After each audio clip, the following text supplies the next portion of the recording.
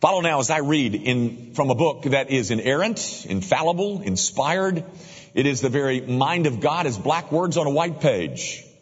For 2,000 years, the skeptic has been trying to disprove it, overturn it, find error in it, and they have failed.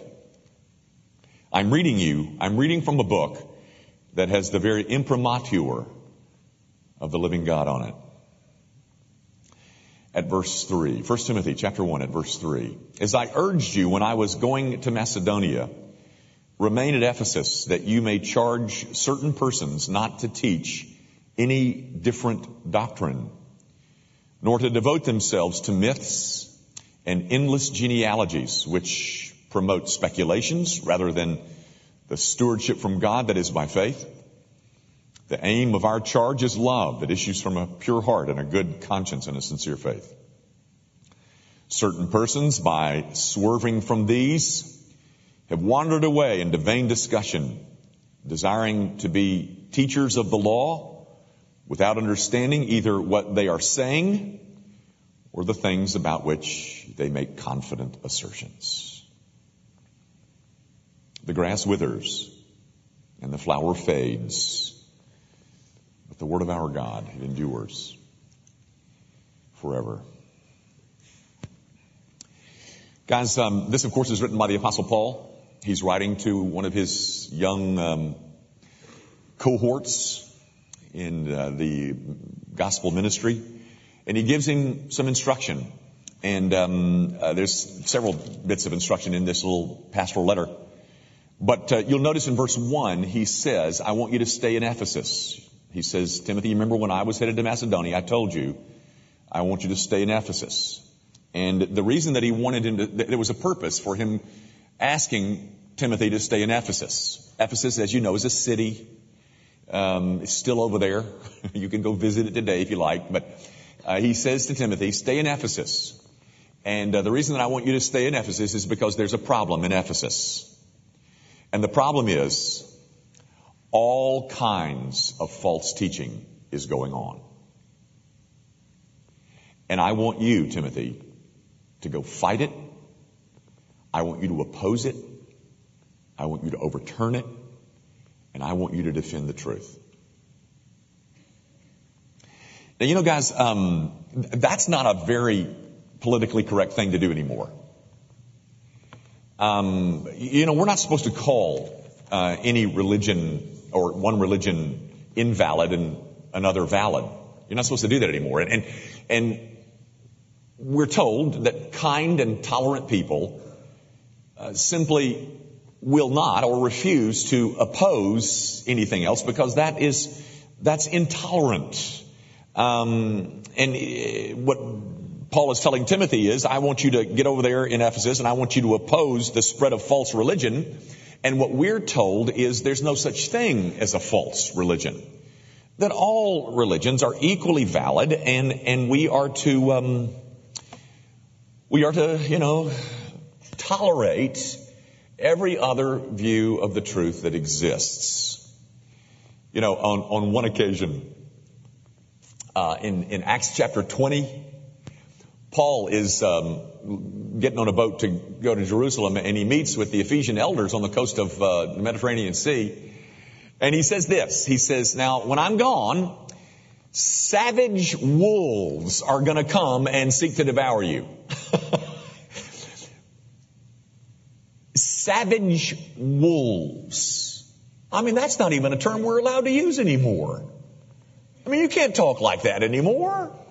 Don't you call anybody a savage wolf. I mean, a wolf, that's just, it's not supposed to do that.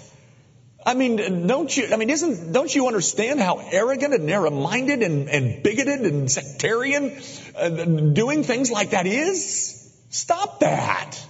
You see, Paul is saying to Timothy that there are people who have deviated from a standard of truth and he wants it corrected. And today, we don't even think there is a standard of truth from which one can deviate. We live in an age of secularism and pluralism and relativism and on and on. And so we're not supposed to talk like that anymore. Our culture simply doesn't give us permission to talk like this anymore. Opposing and exposing false teaching, just not allowed. But I can tell you this much. It is the main concern of this whole book. That is 1 Timothy. Apparently, Ephesus was a church that was plagued with false teaching. And so Paul begins the book by saying, Timothy, I want you to stay there in Ephesus, and I want you to get that stopped. I want you to oppose that false teaching. And he tells him in verse 18 of chapter 1, I want you to go out and fight the good fight. Fight? We're not supposed to be fighting. No. Stop that fighting stuff. And then in verse 19, he says, holding faith and a good conscience, by rejecting this, some have made shipwreck of their faith. That is, by rejecting that standard, Paul says, these people have made shipwreck of their souls. And then in verse 20, he does the unforgivable. He mentions names. He's got two guys there, Hymenaeus and Alexander, in verse 20. I mean, not only does he oppose falsehood, he opposes people who promote falsehood and names them. Names them. That's not something you're supposed to do anymore. And then in chapter 4, verse 1, he says, now the Spirit expressly says that in later times, some will depart from the faith by devoting themselves to deceitful spirits and teachings of demons. All I'm trying to point out is that this book is devoted to telling Timothy to stay in Ephesus and oppose falsehood. Now, as upsetting as all that is, at least, I mean, nobody likes to be lied to. Nobody wants to hold on to falsehood. So as upsetting as it all is that falsehood may exist, here's the thing that's the real shocker to me, and I think it will be to you. The real heartbreak of this whole thing is that the false teaching and the false teachers originated in the church.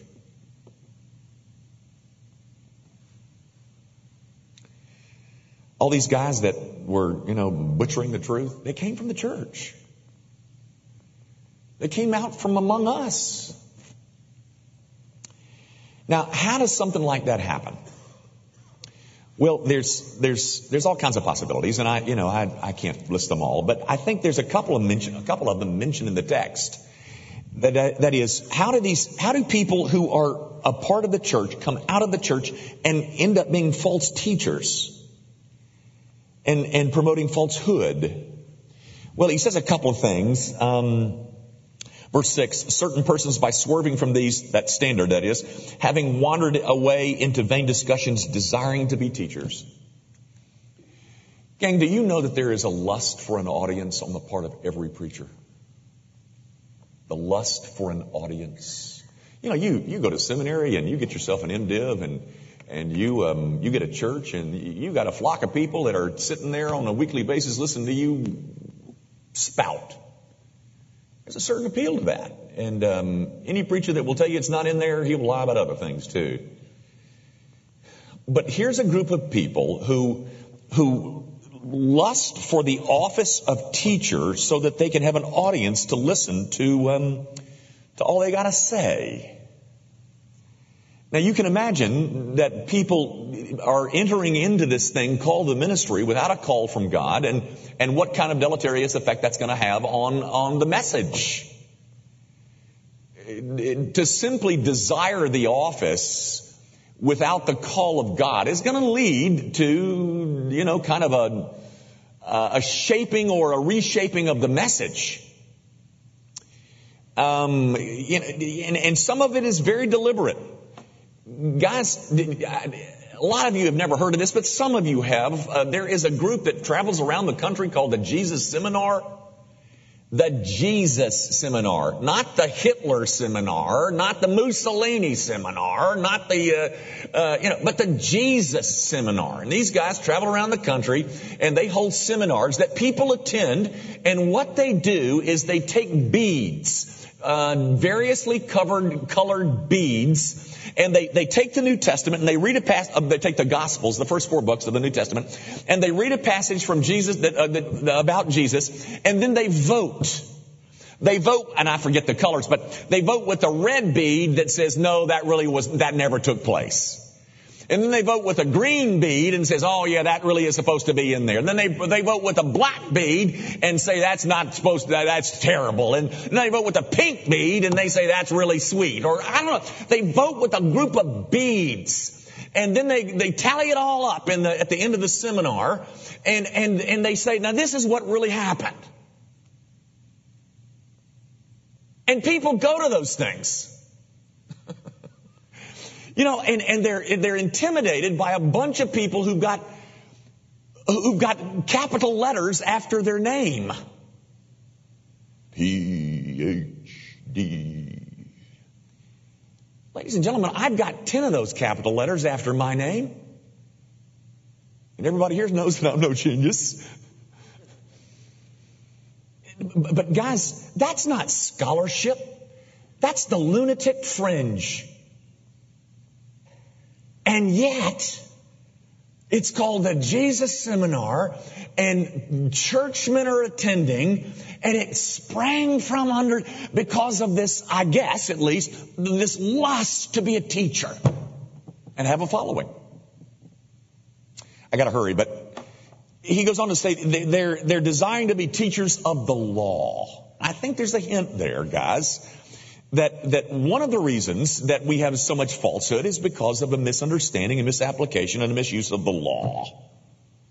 But look at what he says in verse 8. Now we know that the law is good if one uses it lawfully. My point is, there's this desire to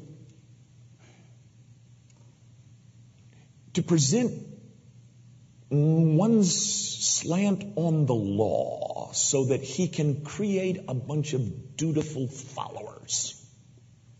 And very frankly, there's a lot of talk about duty, but very little talk about grace, very little talk about faith, very little talk about Christ, but duty and law and obedience and responsibility. And those are good, those are nice words, but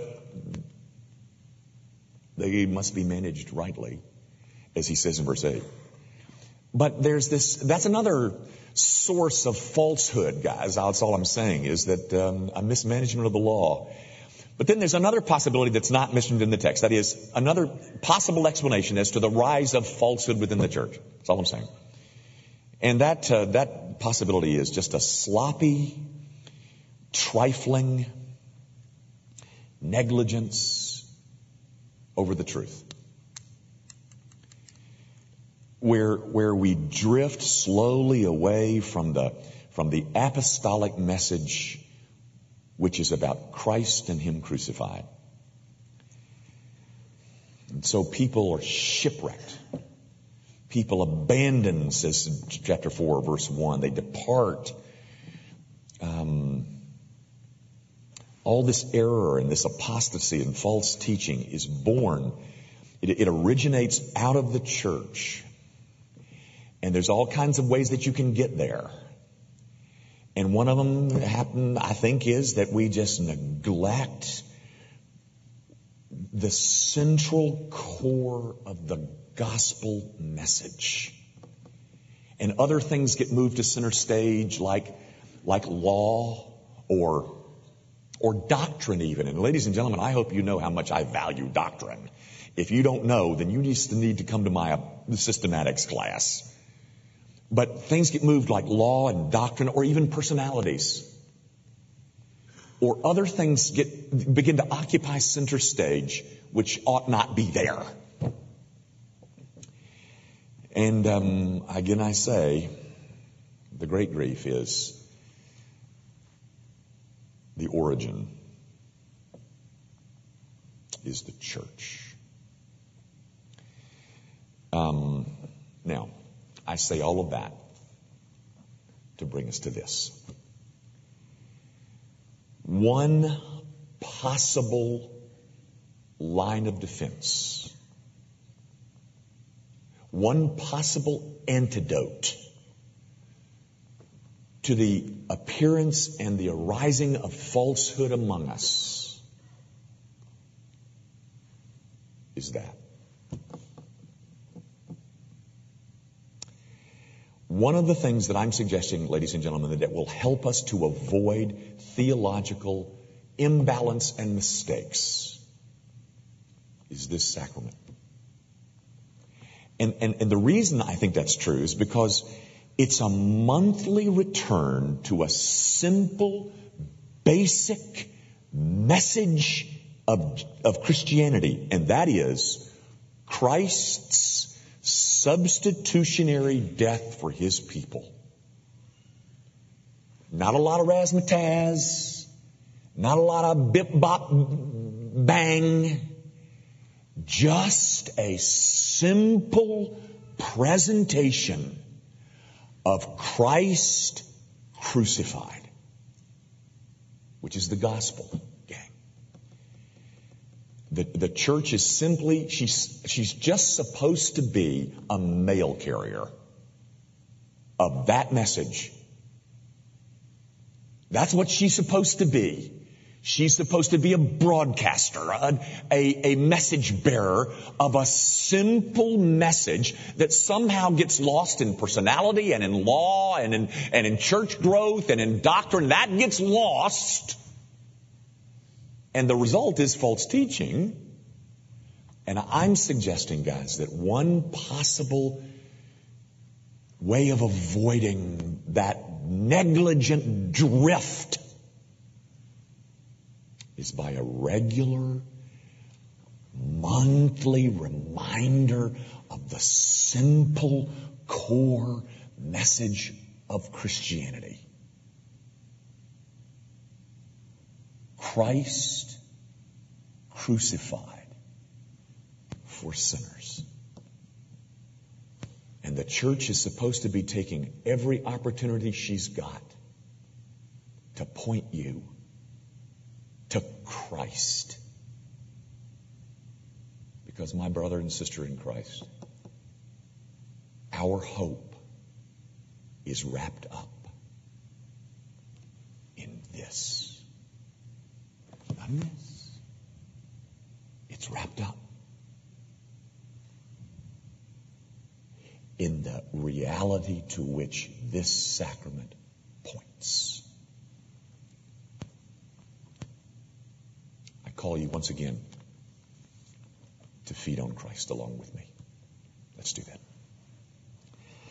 Our Father, I do pray that you will use this strategy to prevent us from drifting negligently into that which is error or imbalance or foolishness or gamemanship or whatever, Lord. We want to avoid all that so that men can feed off of the person and work of Jesus Christ. So would you meet us here once again and remind us that our hope is wrapped up in a person and the accomplishments of that person being Jesus Christ. Lord Jesus, be present as we observe this sacrament. We ask it in Jesus' name.